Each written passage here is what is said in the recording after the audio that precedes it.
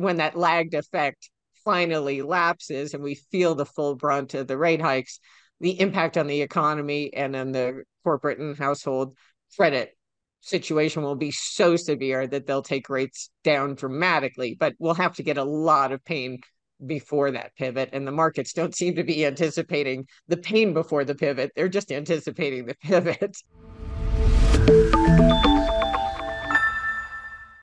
Welcome to Wealthion. I'm Wealthion founder Adam Taggart. There's a lot of disagreement right now about where the markets are headed. Much of Wall Street's hoping the rally from the first half of this year will reignite, and there's a fair amount of technical analysis suggesting it very well may.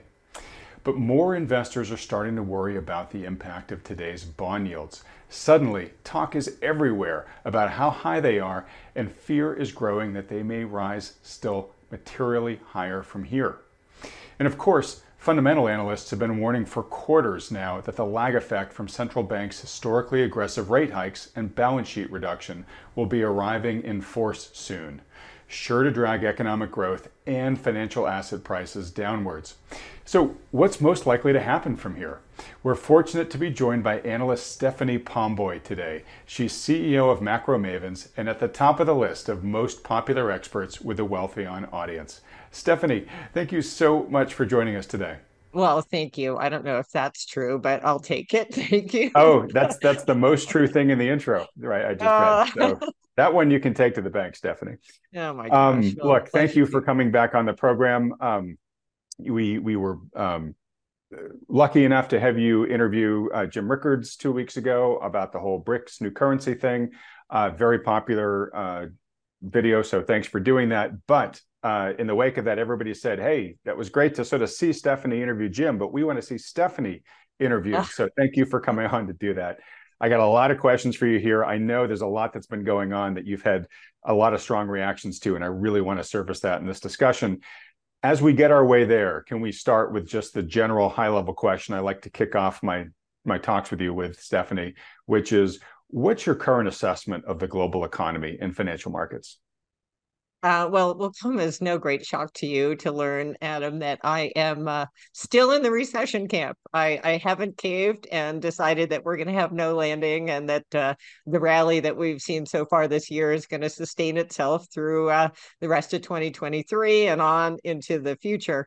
I think that this is sort of a classic example of sort of natural human behavior where the longer time goes without an incident, the more and more people become convinced that you'll never have an incident Mm-hmm. or accident in this case. And so each day that goes by where the recession thesis doesn't materialize, people become more and more emboldened. Meanwhile, each day, as you and I have talked about forever, these higher rates are introduced to a whole new swath of people. These higher rates is, I love to state the obvious, but rate increases only impact when you actually have to pay them. So Mm-hmm. until you have to get a new mortgage, or as a corporation, roll your debt, or as the federal government, roll your debt, you don't experience any pain from the higher interest rates. So these are the long and variable lags that everyone talks about. But just because they haven't materialized yet doesn't mean they're not going to. And in fact, I think they're going to in a very meaningful way. And we are, you and I can talk about this. We are starting to see plenty of evidence of how vulnerable the weakest links in that credit chain are to these higher interest rates. So I think that story is very much in front of us. And this market feels like it's, rallying on hope and very little of actual fundamentals. All right. We're definitely going to get into the lag effects. I have joked often on this channel, I'm going to change my name to Adam Laggart, just because I've been beating the drum like you to just keep people aware that they are going to be inevitable here at some point. I know, Stephanie, love a good analogy. Probably used this one for you in the past. I think I used to use it in regards to the Fed keeping interest rates artificially low. But I think today you can kind of apply it to the recession odds, which is, the further and further people go out on thin ice, as long as the ice hasn't cracked yet, they begin to get more and more confident that it's not going to, right? And they start Yes. treating it with the confidence of concrete. And of course, that oftentimes tends to make people influence them to make very speculative decisions or more risk-seeking decisions, oftentimes right at the wrong time, right before the ice cracks. So we'll dig into that as we get into kind of your thoughts for why you think a recession is likely here. If we can, though, I want to ask you about a recent comment you made as a jumping off point here into the discussion. You said that the two biggest issues facing the markets right now are the efforts that the Bank of Japan has made around adjusting its yield curve control efforts. And then the second was higher oil prices. And I believe you said everything else is secondary. Why do those two have primacy right now? Well, let me just preface this by saying that obviously, the Fed rate hikes are the preeminent issue. But what's new in the last month is this drag from the Bank of Japan's adjustment in its yield curve control and the higher gasoline prices or oil prices in general. But I was thinking specifically about higher gasoline prices and the impact they're having on consumers. Consumer spending. So as relates to the Bank of Japan, it's no secret that Japan has been the marginal source of financing for global carry trades, not just for the last several months or years, but for more than a decade at this point. So we have built up this kind of institutional culture around being able to always access cheap financing in yen and then take that free money essentially and speculate in anything you want all over the world, whether it's Indonesian real estate or junk bonds here in the US or Nvidia or whatever your flavor of the month is.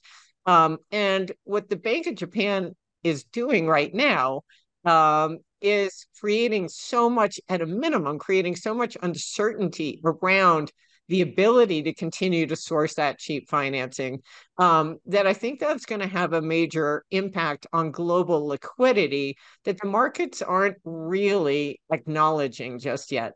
And one of the reasons I felt like that was so important is that I noticed until the last two trading days that the peak in the S&P was the day after the Bank of Japan effectively doubled the ceiling on the JGB yield, which, in this liquidity context is a real aggressive tightening move. So, I'm not a market technician, but it struck me that those two things were more than just coincidental. And, we'll see how this fleshes out because obviously, you need to be a real expert on Japan and monetary policy to be able to hold forth on whether or not this is going to be sustainable and how Right. they're going to be able to manage what they're trying to accomplish with this yield curve control. But as it stands right now, what they're doing, I think, at a minimum, is creating real uncertainty, and uncertainty is the enemy of liquidity. So I think that's a factor that people need to pay attention to. And then as relates to gasoline prices, again, just as an impact on consumers, here's another one where you can see a really clear relationship. And the relationship is between gasoline prices and consumer sentiment. And, we saw this increase, this sort of surge in consumer sentiment and consumer confidence in the month of July as those lower gasoline prices started to, register. And then no sooner did the gasoline prices turn back up than the University of Michigan survey slumps back over. And in fact, I've done a lot of charts overlaying the relationship between gasoline prices and sentiment. And it's very hard to tell those two lines apart. So I think that's a very important factor as we get into this back to school season and then ultimately into the holiday season, depending on whether the gasoline prices sustain these higher levels. Given what we're seeing in terms of our domestic energy policy, and then recently, as you mentioned, that BRICS conference and the invitation of Saudi Arabia and Iran and effectively 80% of the oil producing countries into that consortium. it's hard for me to see an environment where we're going to get lower oil prices anytime in the near future. All right. So I'm looking forward in a bit to talking to you about kind of, you know, the state of the U.S. consumer and what we should expect from them going forward. I'm going to give a little spoiler alert. I don't think you're super optimistic, and obviously high gas prices just make their situation even more compromised. Um, but so if I can sort of summarize what you said, the big factor, if we imagine the economy as a balloon, and let's say a balloon that is struggling to maintain its level in the atmosphere, the big factor obviously is we got the Federal Reserve and the other central banks. They're tightening up the force of gravity through their rate hike campaigns and their quantitative tightening, right? So they're increasing the force of gravity that's trying to pull that balloon back down to earth. And it sounds like, you know, from your perspective, the Bank of Japan's move and these higher oil gas prices are like placing two additional anvils inside the balloon. So the Fed's pulling it back to earth, and we're making it heavier. So we're making that pull even more compelling. I just want to mention that.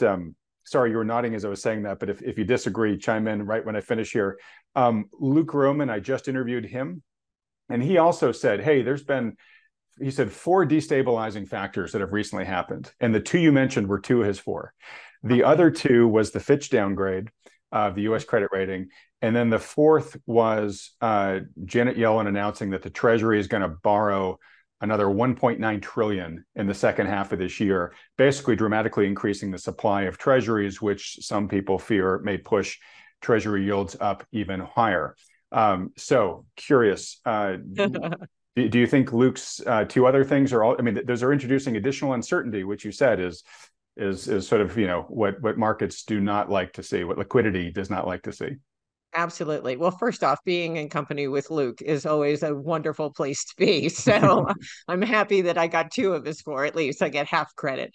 But no, and I agree on number 3 to a certain degree. I think actually, let me say I would agree on the Yellen Treasury financing thing as a major one. I think the Fitch downgrade is interesting. I'd love to talk to you in more detail about that because I think ultimately, you know, the reasons why Fitch decided to downgrade right now speak more to a situation in the economy that people really missed. You know, there's been a lot of sort of belated focus on the impact of higher interest rates on our deficit financing needs, and that seemed to be the takeaway from the Fitch downgrade was, oh, holy smokes, look what's going to happen to the deficit as we have to roll all this paper at higher interest rates, and how quickly is the deficit going to, you know, geometrically explode. And you see on Twitter now everyone's doing the math and they've got these doomsday charts and whatnot. And I'm not dismissing that as an issue, but I think it's kind of interesting, again, as sort of just a thought experiment, that there's so much belated concern about our ability to finance our deficits, but there's no similar concern about corporations and households and how they are going to service debts. And they don't have the luxury of a printing press or Right. the power of taxation. So, you know, And they don't have the everyone's borrowing worried. capacity either. Exactly. They're being cut off from access to the funds. So, you know, I think that is my sort of selfish takeaway from it because I've been really focused, as you mentioned, on the impact of these higher interest rates on corporations in the household sector. And frankly, I have maybe people would view it as an intellectually lazy view about the problem of the federal government. And that is, I think the problem is going to be solved by the Federal Reserve going back to quantitative easing. You know, I kind of cop out because I feel like all the reasons that I know Luke has so articulately outlined as to why this is completely unsustainable are the reasons why it's just a matter of time before the Fed has to abandon quantitative tightening and go back to re-expanding its balance sheet. I just, you know, again, maybe it's intellectual laziness, or maybe it's a sense of looking back at history and policymakers' tolerance for pain that informs my view that, you know, they probably aren't going to abide any material hit should that materialize without reversing course. And I related to that. I feel so strongly about that view that I have sort of a contrarian uh, take on what's going to happen in terms of Fed policy, where the market is anticipating a pivot in interest rates. I think you will see them pivot on the balance sheet before they cut rates. And I think that this gives them kind of a way of effectively lowering interest rates while maintaining their higher for longer nonsense, because it's kind of a cloak and dagger type of move.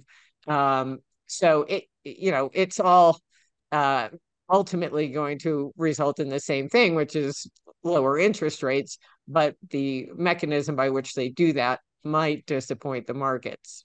And as Okay. relates to that pivot, Adam, I just wanted to go back and say when we talked about the Bank of Japan and gasoline prices as those two anvils, as you said, added to the balloon of, you know, Fed rate hikes. Um, I think the Fed rate hikes are sort of being dismissed by the markets because they're so confident that we're going to get a pivot.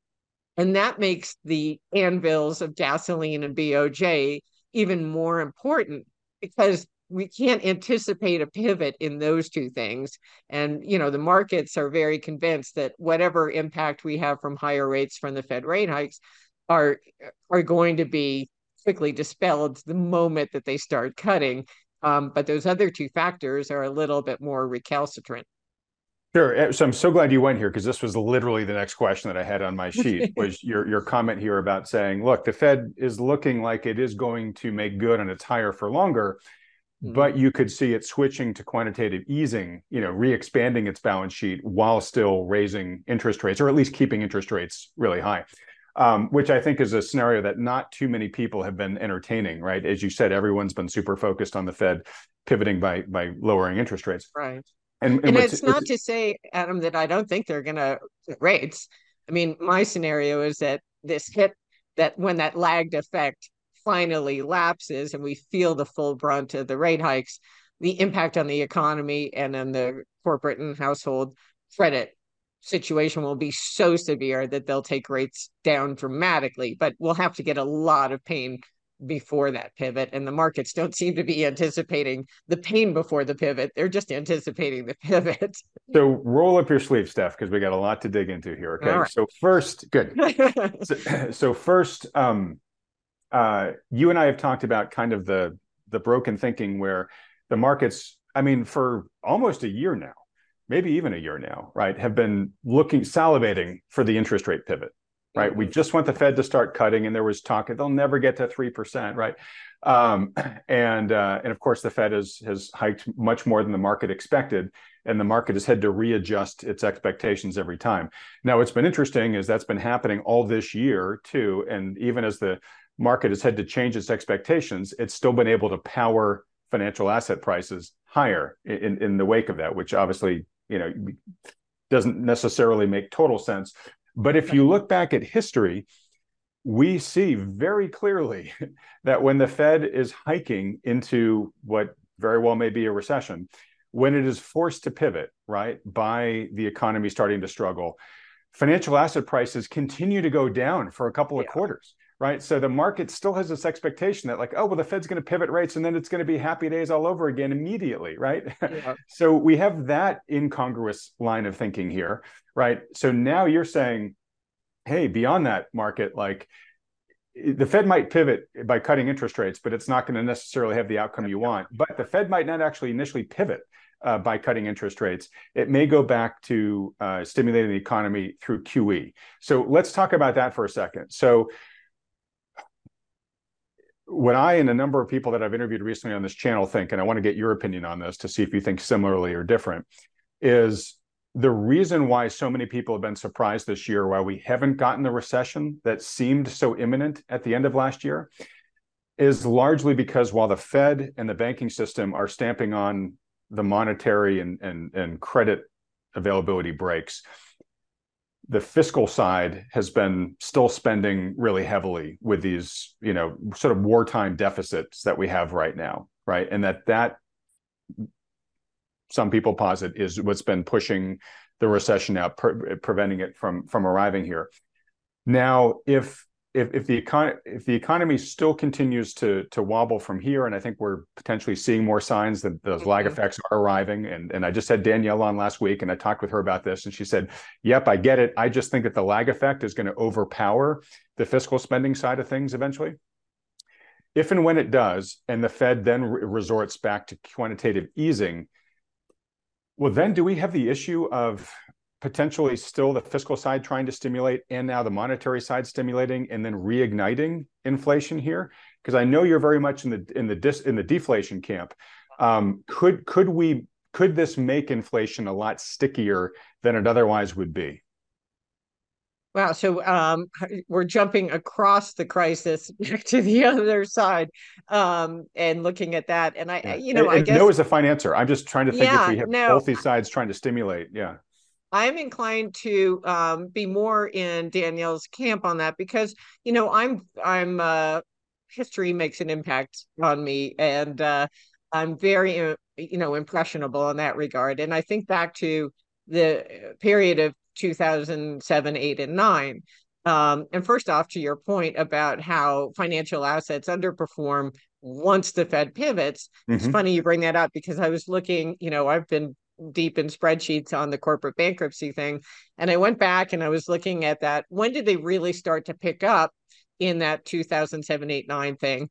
And they started to pick up big time in September of 2007, which is exactly when the Fed first cut interest rates. Okay. So that's you started to see the pain right when they started to ease. And it stands to reason. It's the pain that causes the pivot. Right. It's not some kind of immaculate delivery. Well, Um, sorry to interrupt, but just as there's a lag effect where the Fed policy is starting to just cool the yeah, economy and then things start rolling over, there's a lag effect from when it starts trying to stimulate the economy. You don't see that absolutely. benefit for a good while, right? Absolutely.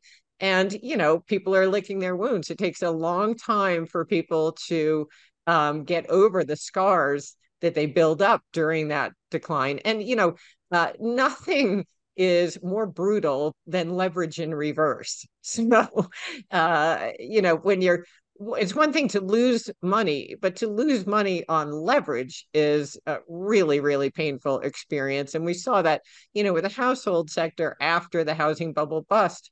I mean, they refused to even borrow on their credit cards for a long, long, long time after. They were so chastened by that experience.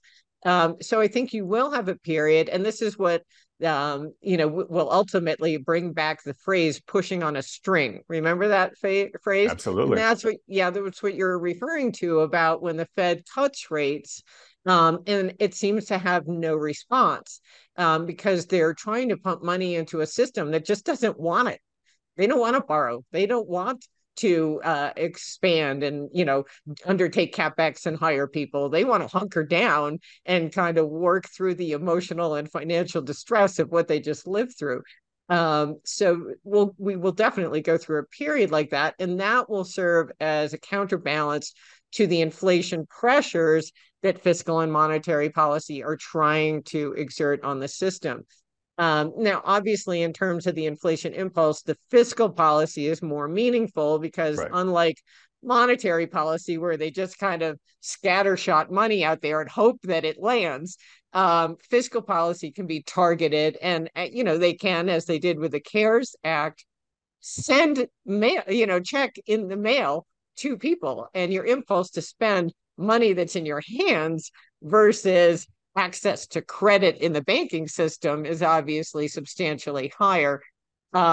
So I do, it depends on whether, what the situation is in Washington after this recession takes hold. Do we have divided government where the ability to pass that kind of fiscal stimulus again is hamstrung? That's really a political discussion, and I'm definitely not equipped to hold forth on that other than sort of a man on the street viewpoint. But I do think, as you said there, my heart is more in the deflation camp because in that experience of 2008, 9, people forget we had 5.5% CPI in July of '08. A year later, it was minus 2.1%. So a real hit to the financial markets can have a massively disinflationary impact on goods and services in the economy.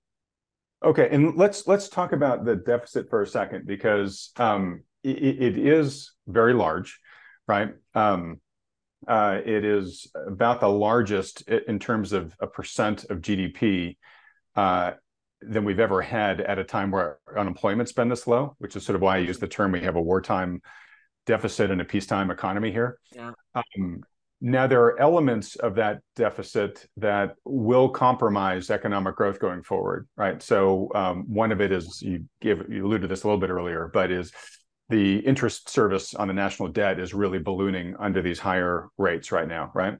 Mhm. Also, parts of that deficit are potentially getting turned off. One of the things Danielle talked about when I was talking with her was the wind down of the employee retention credit, where the IRS is really beginning to, wake up to the fact that there was a ton of fraud in the earlier pandemic relief, and they're really trying to get on top of it this time around. And it looks like there's some real efforts now to materially curtail the amount of spending that's been done to date, which has been substantial. I mean, it's been in the tens of billions per month.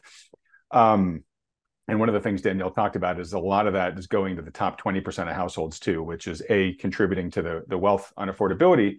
But also, as that gets turned off, those top 20% of households, they do about 40% of Yeah. consumer spending. So it's going to be a disproportionate hit likely to consumer spending. That's going to come at the same time that, 40 plus million student loan borrowers are going to have their loans finally go back into repayment here. And I think the average is something like $300 a month that all of a Yes. sudden is Yeah. not going to be going into the economy and instead is going to be going to repay student debt. So, there are some pretty big shoes that are going to be dropping here in the very near term that, again, if they're not adding anvils to that balloon, they're putting, cinder blocks and bowling balls and stuff in there.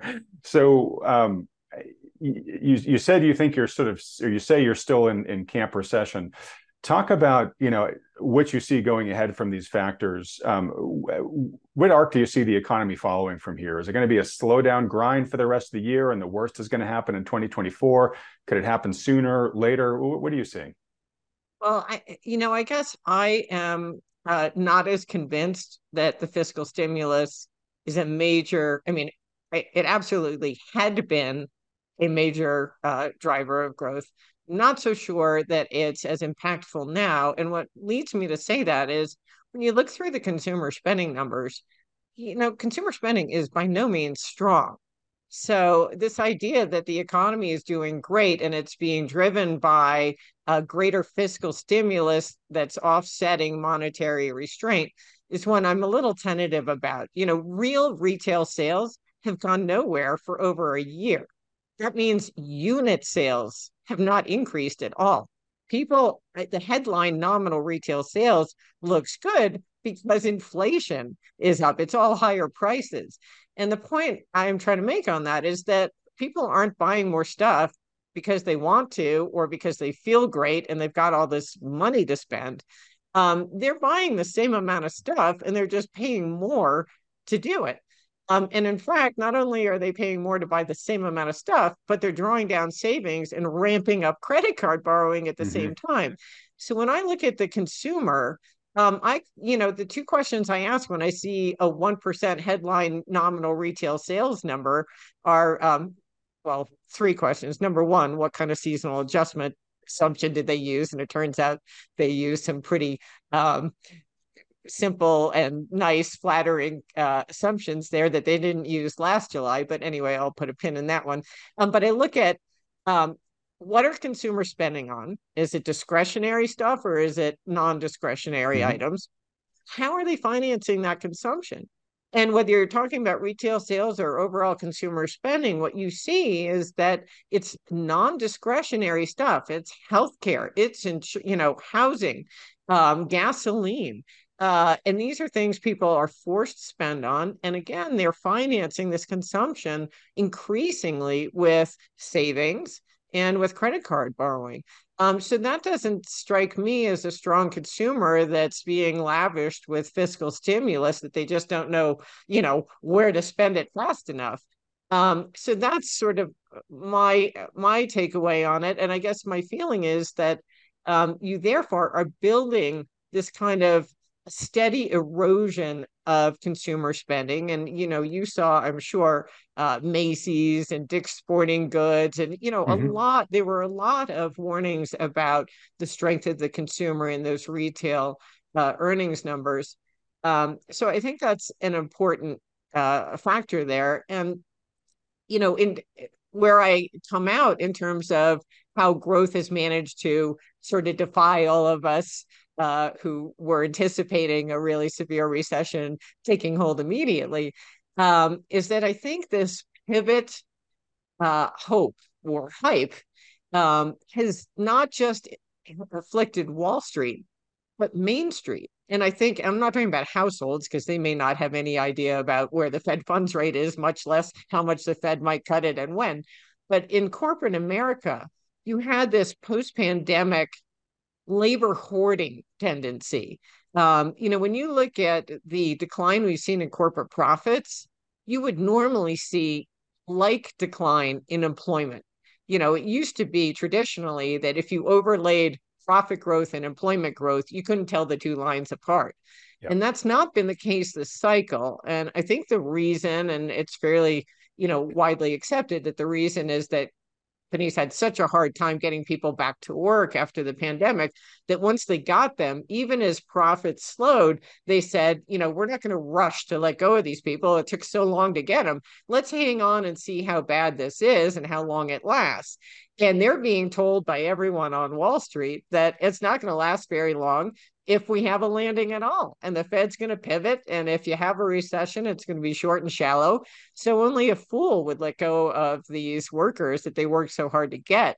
So my sense is that we could go from a period of aggressive labor hoarding to aggressive labor shedding Right. when it becomes clear that, in fact, we are going to have a hard landing and the Fed is holding to higher for longer. And there is going to be a lot more pain than the markets are currently anticipating.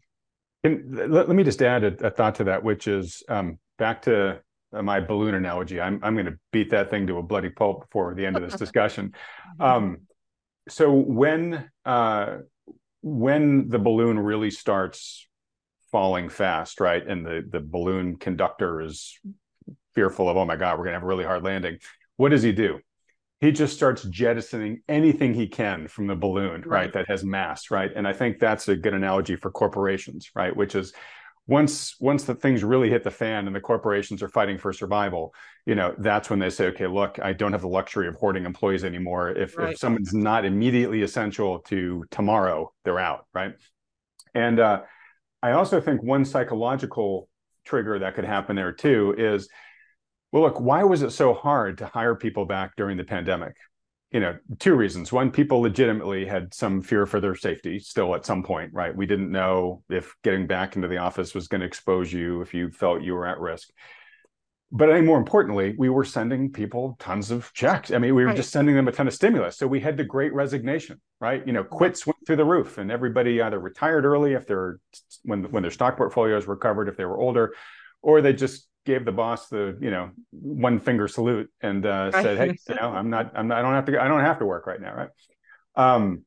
A different environment now, right? And certainly likely to be even more different the more we begin to really fall into recession here, right? So I think at some point you would think that hirers might say, you know what, like it may actually not be as hard to hire people back in the future once I let them go, because when I think about it, it was a totally unique situation during the pandemic.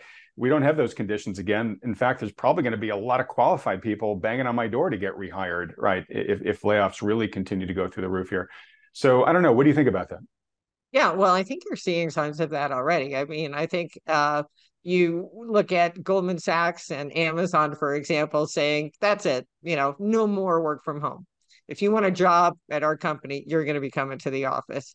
So I think there are signs where employers are saying, we don't need, there are plenty of good candidates out there. We don't need to bend over backwards to cater to these people who just, want to continue to dwell in their pandemic, cozy cocoons.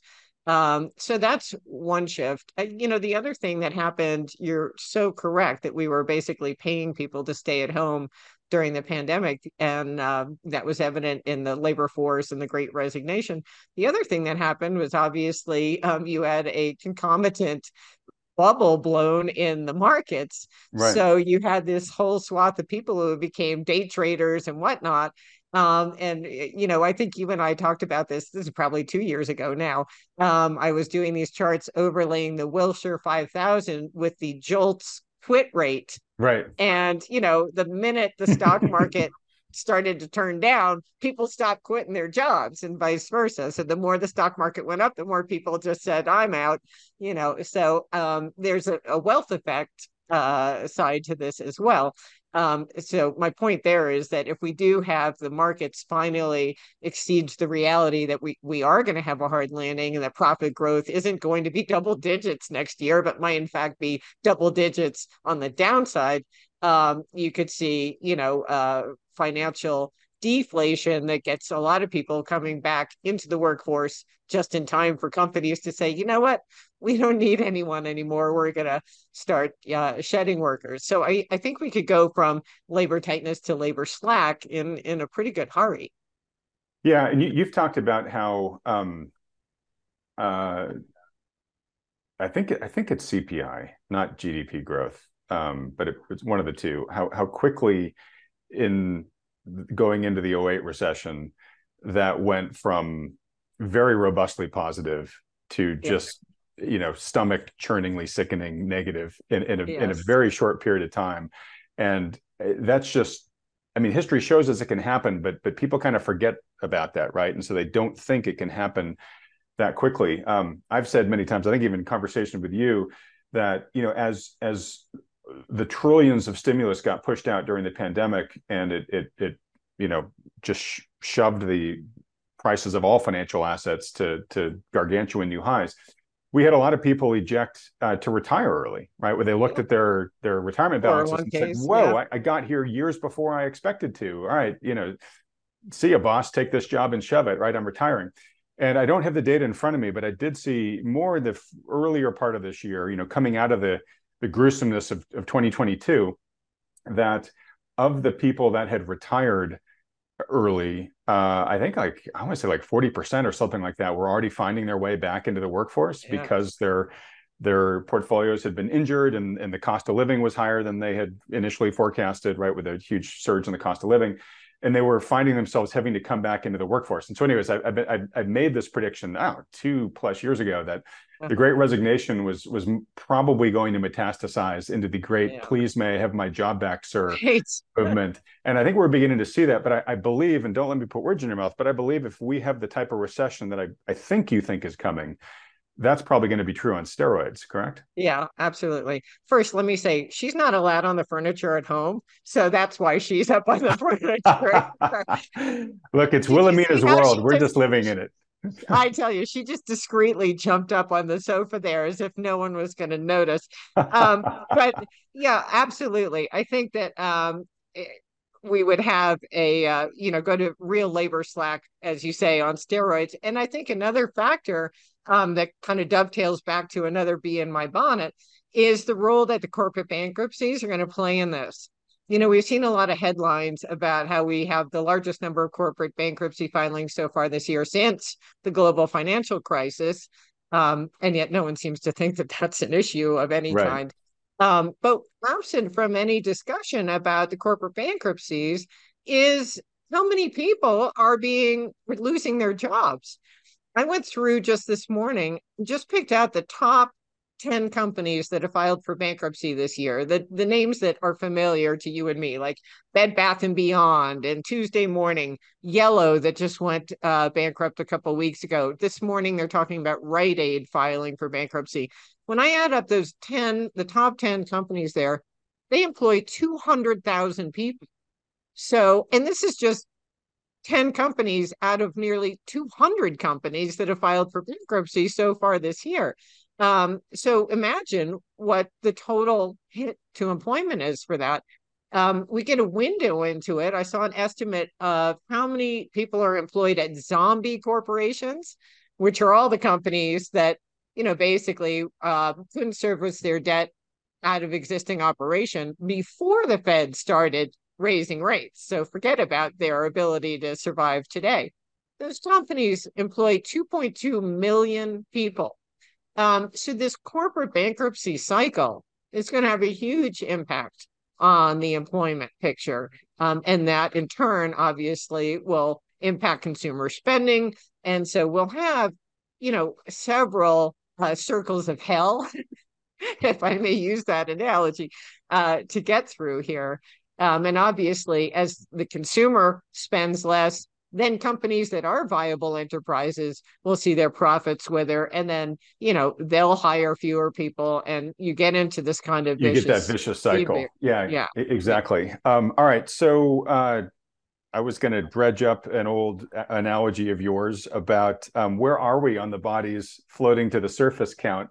Sounds like you're beginning to starting to identify some, right? Yellow over here, red over here, right?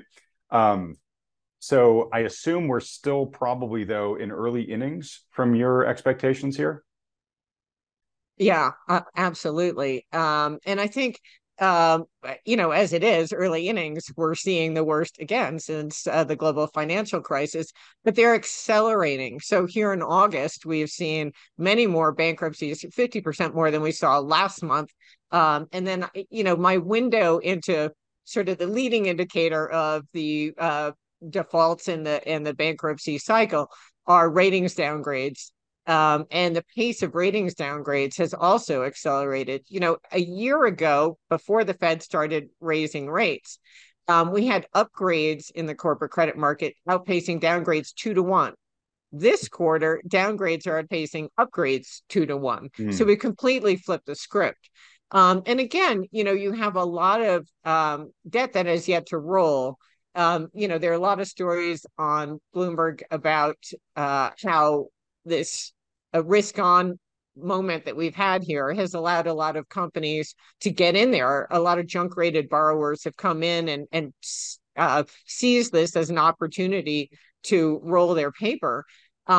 It's interesting that you've got this kind of dichotomy where it's junk borrowers who are taking advantage of this opening in the market right now, and investment grade borrowers are standing back. They're like, I don't know if I want to jump in here. And what's interesting about that is that the junk borrowers are locking in rates that are double what they were paying prior. Before the Fed started raising rates, junk yields were 4%. They're 8.65 today. Investment grade borrowers have seen also a doubling of their borrowing costs, but they're standing aside. And Hey, the real upshot quick, of can I that, just interrupt you for 1 sec on that? So high yields much higher now than they were. Are the spreads blowing out yet or not? no, no. And so that's in the junk space. The spreads have not really blown out. They did initially when the Fed started raising rates, and then that whole risk on moment. I mean, basically, junk spreads and the S&P, kind of moved together. So you had a little repricing of risk, and then now we're back in this risk on mode. And so the spreads really haven't picked up very much. I mean, they're up, but not dramatically so. They're nowhere near where you would expect them to be were we anywhere near the nadir of this credit pain. So that, again, is another indication that we're nowhere. We're just at the barely early innings of this.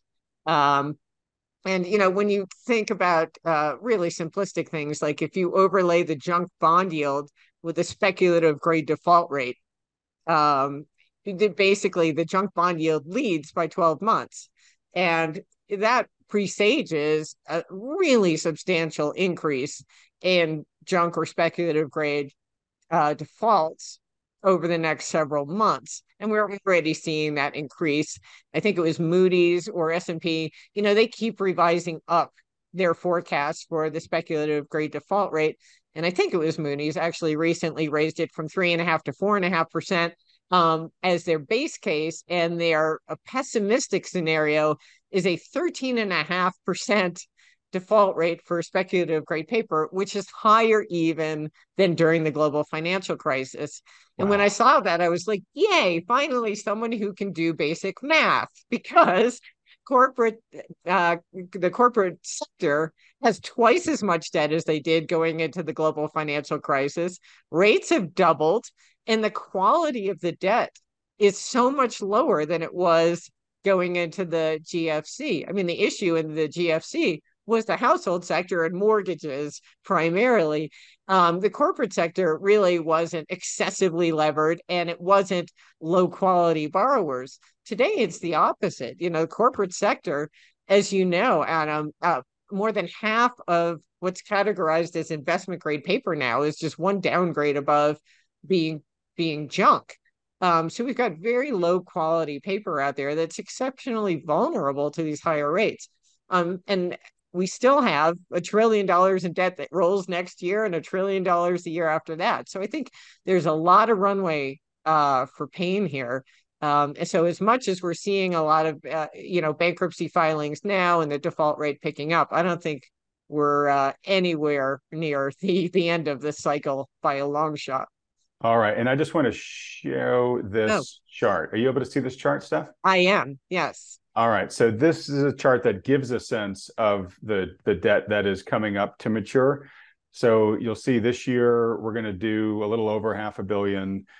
Next year it's getting close to 800 billion, over $1 trillion in Right. 2025, right? So pretty serious numbers here. And if you could just talk for a second about why the quality of this debt is worse than it was going into the great financial crisis. Like what happened in the lending world where, obviously you would have thought they would have learned to be cautious of the loans they're making from getting burned from the GFC, but clearly not.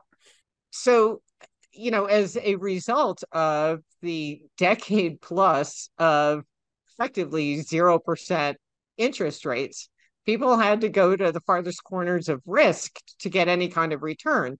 So you had everyone from, venture capital to private equity, to the pension funds that were giving them the money, trying to find anything that would offer a return better than, 2% risk-free 10-year treasury paper.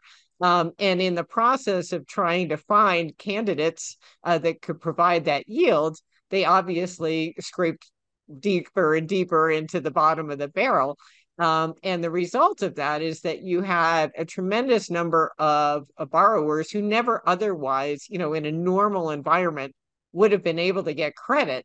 Suddenly, or not only access to credit, but were lavished with it at very low interest rates. They were the And I think darlings of the dance, huh? the perfect example of this, in my view, is SVB. SVB was basically the bank for all these zombie companies that were funded by all the private equity VC firms in that area. And these are companies, as we learned, that really didn't have viable business models. They weren't earning money, but their modus operandi, or the way they were able to survive, was just by borrowing. And they just larded on debt upon debt upon debt, and it didn't matter because the debt was so cheap, that if they ever needed more money, they could just turn around and get more money from a pension fund or whoever. And this was the problem for Silicon Valley Bank at the end of the day. Everyone talks about the run on deposits, but what happened was their customer base were these zombie companies, and they were burning through cash, and that's what was draining the deposits. And it forced SVB to actually liquidate the assets they were holding against it, the treasury and agency securities that were being pushed underwater by the Federal Reserve rate hike. So it was a perfect combination of awful events. But at the end of the day, I maintain that SVB was a corporate credit story, not a banking crisis story. At its heart, it was an issue related to the solvency of its corporate clientele. And it was the first sort of shot across the bow of this major corporate credit bust that I think we're now in the early innings of. Yeah, it's great point. And I'm going to combine two of my analogies here. Let's see if I can do it. Um, the Fed, this is why we talk about policy so much on this channel, folks. While it sounds like such a dry topic, it just influences so much of the world that we live in, right? So the Fed um, forced people to go further and further out onto thinner and thinner ice, as Stephanie was saying, because they needed to be able to get yield, right? When interest rates were so low, people had to go further and further out on the risk curve, right? So that's like going out in thinner and thinner ice. Now, then all of a sudden, the Feds, realized it created a big problem, and so it started jacking up interest rates. That's like increasing the force of gravity right out while you're there on the thinnest part of the ice, right? And so corporations and sadly soon people are going to be, falling through the ice like this. But it's all because of events that the Fed put in motion, and SVB and many other banks, most regional banks, have been victim of this, which is they had to go out on the risk curve as well, even in safe risk assets like treasuries, right? But now they're finding that their portfolios are underwater. And so they needed the rescue of the bank term funding program and all that stuff, right? Yeah. And of course, what will happen is at some point, as you said, Stephanie, the Fed will pivot and will then try to paint itself as the hero to come Right. rescue everybody from the problem that it created, that was created by the previous problem it created, right? Right, right. And they'll try to find a new constituent to shovel cheap credit to, who will take it and run and help, sow the seeds of the next economic upturn.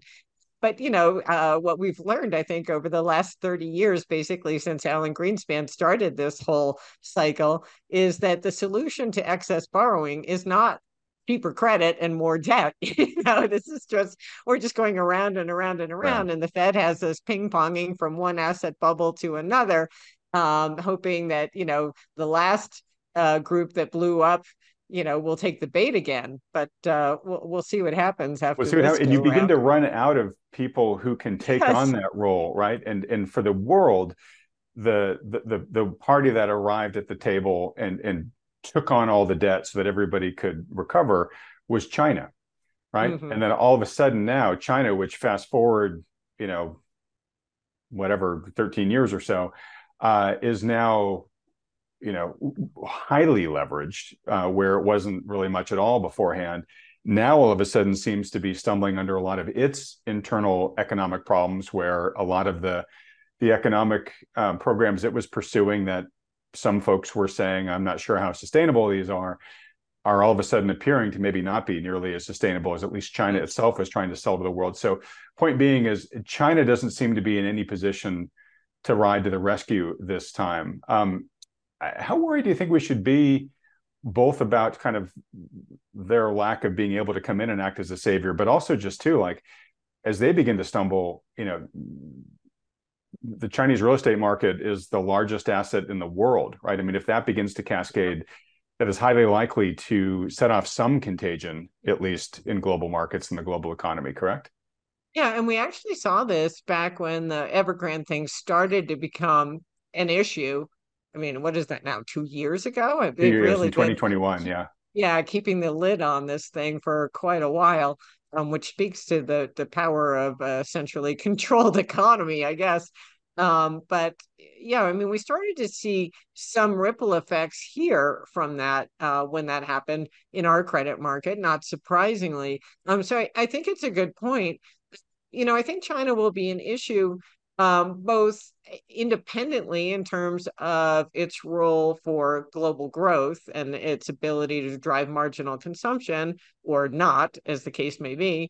But also, there seems to be a real bipartisan movement afoot to try to reduce our dependence on China and sort of create a little more distance between our economy and theirs, which, if it actually materializes, will make us even, less likely to benefit from any growth that they're able to orchestrate there.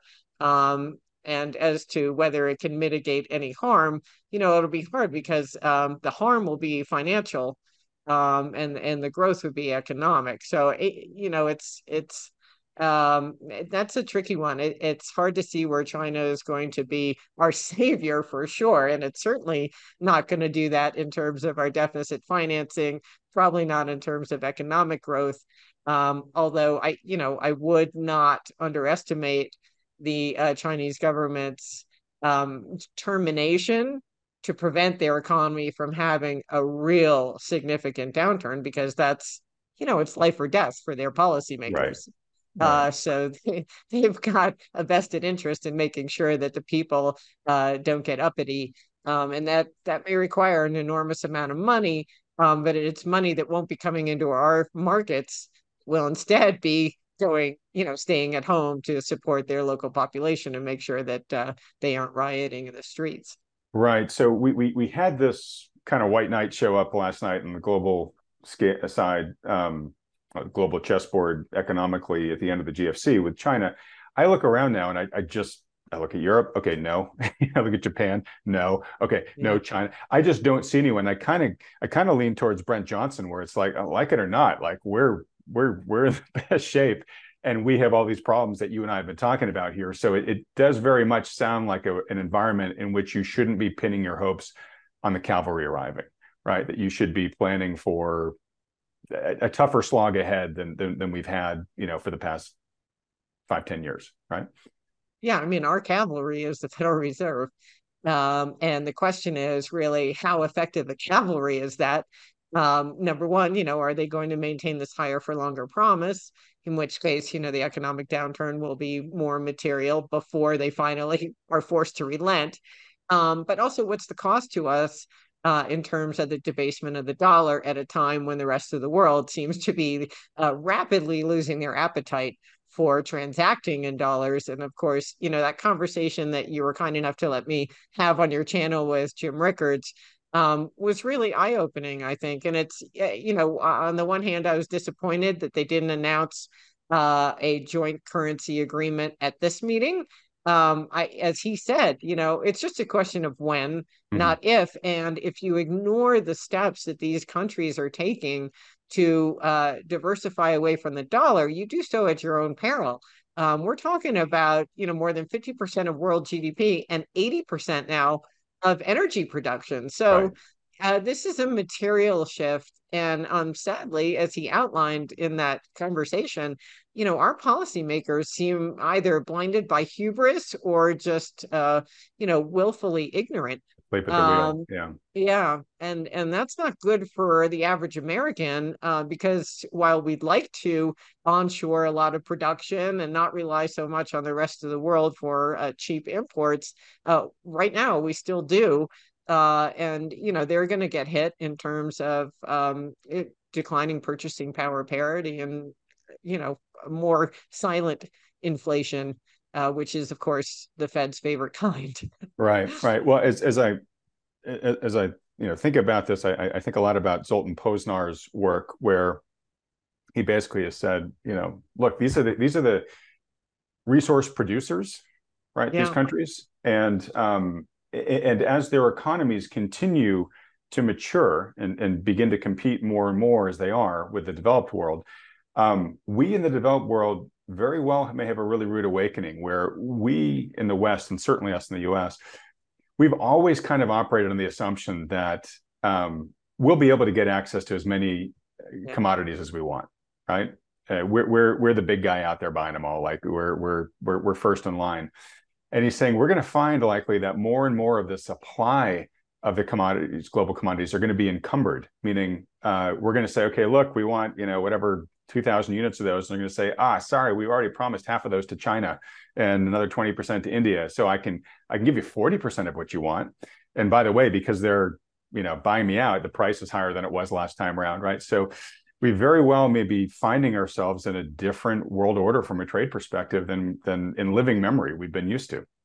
Absolutely. And I mean, I think Zoltan obviously has done a tremendous amount of work on that. And he's so right about controlling resources. I mean, the fact is, we all need those basic resources to survive.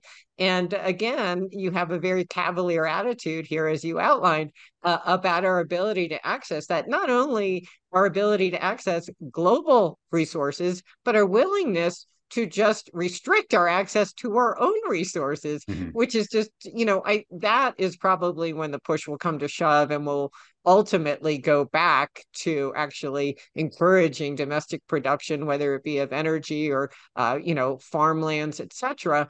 When we realize that we can't rely on the rest of the world to be our resource producers.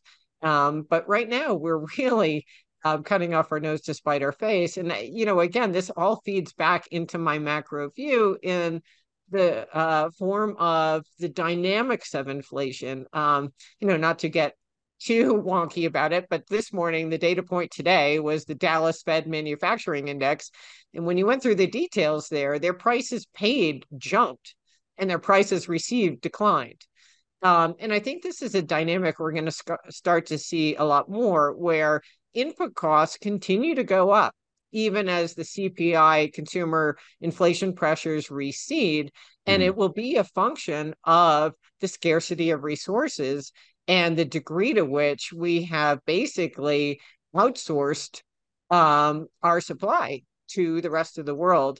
And we're now dependent on these producers elsewhere, many of whom are not so inclined to rush to satisfy our various demands. So I think you'll see that, and that will create more pressure on corporate profit margins, as, we saw with the Dallas Fed, on their manufacturing companies, where their input costs start to go up faster than their ability to pass them on. And then that again feeds into the employment picture. So basically, it all comes back full circle into this same dynamic, where you're really looking at a corporate sector that's going to be under duress, both in terms of servicing higher cost debt and managing higher input costs at a time when the consumer appears spent up and lent up and is less inclined to absorb those price increases, as we saw with Macy's and Dick's and, so on and so forth. And, then we get into that vicious loop that we talked about. All right. Well, look, Stephanie, we're at the hour. I have two other topics that I would just love to talk with you. Do you have the ability to go a little bit long here? I want to be respectful. Absolutely. I'm enjoying it. Your audience has probably committed suicide. But No, I'm pretty if sure they could folks have been pop some loving your Prozac, side of the we could go. conversation. I'm sorry. I said, I'm sure folks have been loving your sides of this Oh conversation. my gosh. All right. Well, thank you for doing that. And before I get to those two, I just can't not ask you this question and let you clarify it however you want.